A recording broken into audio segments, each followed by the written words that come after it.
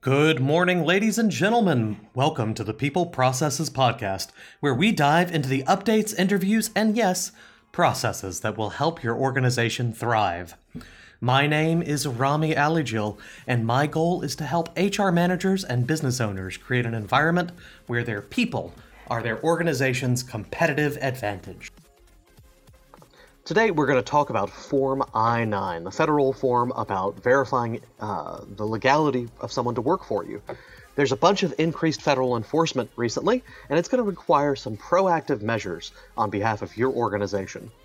Oh, and don't forget, we're available on iTunes, Stitcher Radio, TuneIn, and Google Play.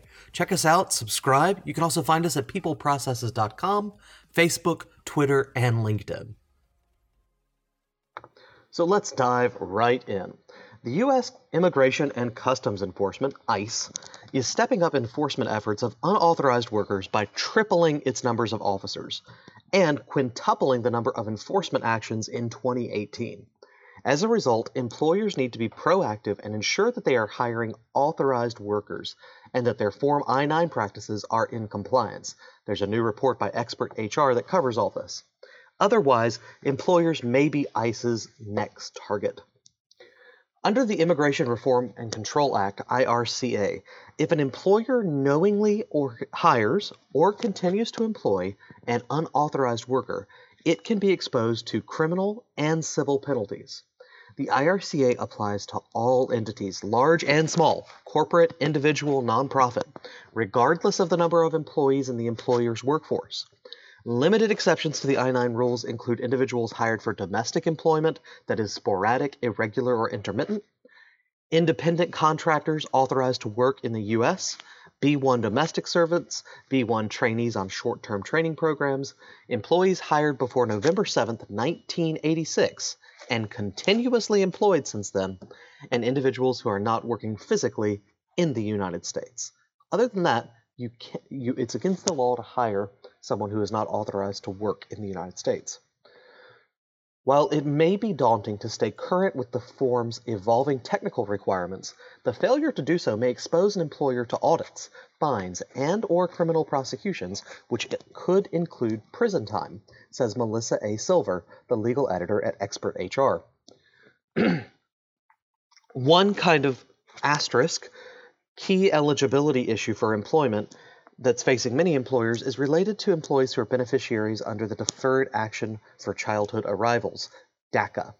Keeping up with the legal developments regarding DACA is a challenge, and employers need to ensure that they stay up to date on this continually evolving issue when verifying employment eligibility and authorization of new hires. We will keep you updated on our podcast whenever there's a change on DACA.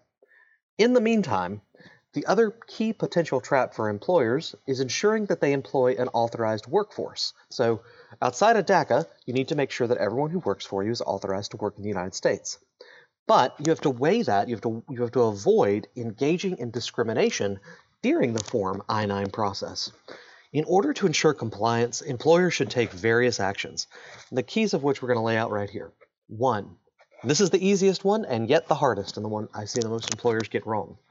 Closely follow the directions mandated on the Form I-9. Do not request any additional information or documents beyond what is mandated on the Form I-9. Also, allow the employees to choose which of the approved documents the employee will be used in completing the Form I-9. Do not mandate that any particular document will be presented by the employee. Do not pre-check driver's license and birth certificate. Let them pick. Another key thing, and this is something just kind of from a paperwork issue that's important to do, wait until after the prospective employee has accepted the employment offer before verifying the new hire's eligibility for work or requesting completion of the Form I-9. Do not put it with your application.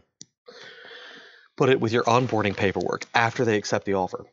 Finally, another kind of key piece is to train employees involved in the Form I-9 process not to refuse to hire a prospective employee just because he or she presented documentation with a future expiration date. This is kind of a tricky thing, and you just need to make sure your managers or hiring managers know this. If they're legal to work right now, they're legal to work. You've made the offer, you're good. Just because they have, say, a visa that expires in 2 years does not mean that at that point you cannot not hire them. That it would be a discriminatory issue if you do that. Finally, avoid making hiring, retention, or termination decisions on the basis of actual or perceived citizen status, national origin, or the employee's native language. We don't allow discrimination in the United States on national origin, okay? So it's important that if you've made the offer, pretty much as long as they fill out the I-9 form and show legally that they are allowed to work there, that you do hire them. Don't let the I-9 form be something that causes you to not hire someone. Unless, of course, they can't fill it out because they don't have the documentation, then don't hire them. All right, last up, to ensure compliance with the IRCA and the Form I-9 requirements, employers should establish uniform policies that apply a few things. One, whether to copy the supporting documents. Don't copy some people's and not others. Two, the storage of the I-9 form. Make sure you store them well in the same place, that they're easily accessible. You need to be able to address credible reports of suspected unlawful employment and or fraudulent identity. If you get something that looks hinky, you need to have a process in place that says what to do at that point and apply it equally. Finally, you need to have a policy of how long you keep the records and how quickly you purge them, okay? So if you have any questions about that, of course, we can dive into more of those in depth if you'd like on another podcast. Just drop us a question on Facebook, LinkedIn, or Twitter.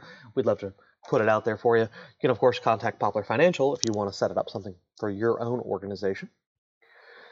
To conclude, I just want to take a quote from Silver from Expert HR. Quote, with increased scrutiny on employers' hiring practices, especially those of non-U.S. citizens, employers need to ensure that they verify the employment authorization and identity of new hires.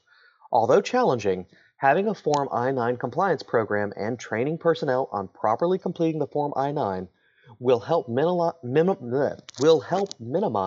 the costly pitfalls of non-compliance.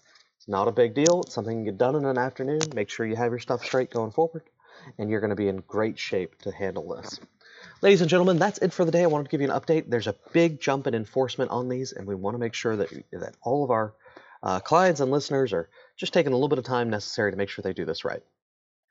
Have a great day. My name is Rami Alijil, and I appreciate you tuning in and listening. Go out there and get your work done.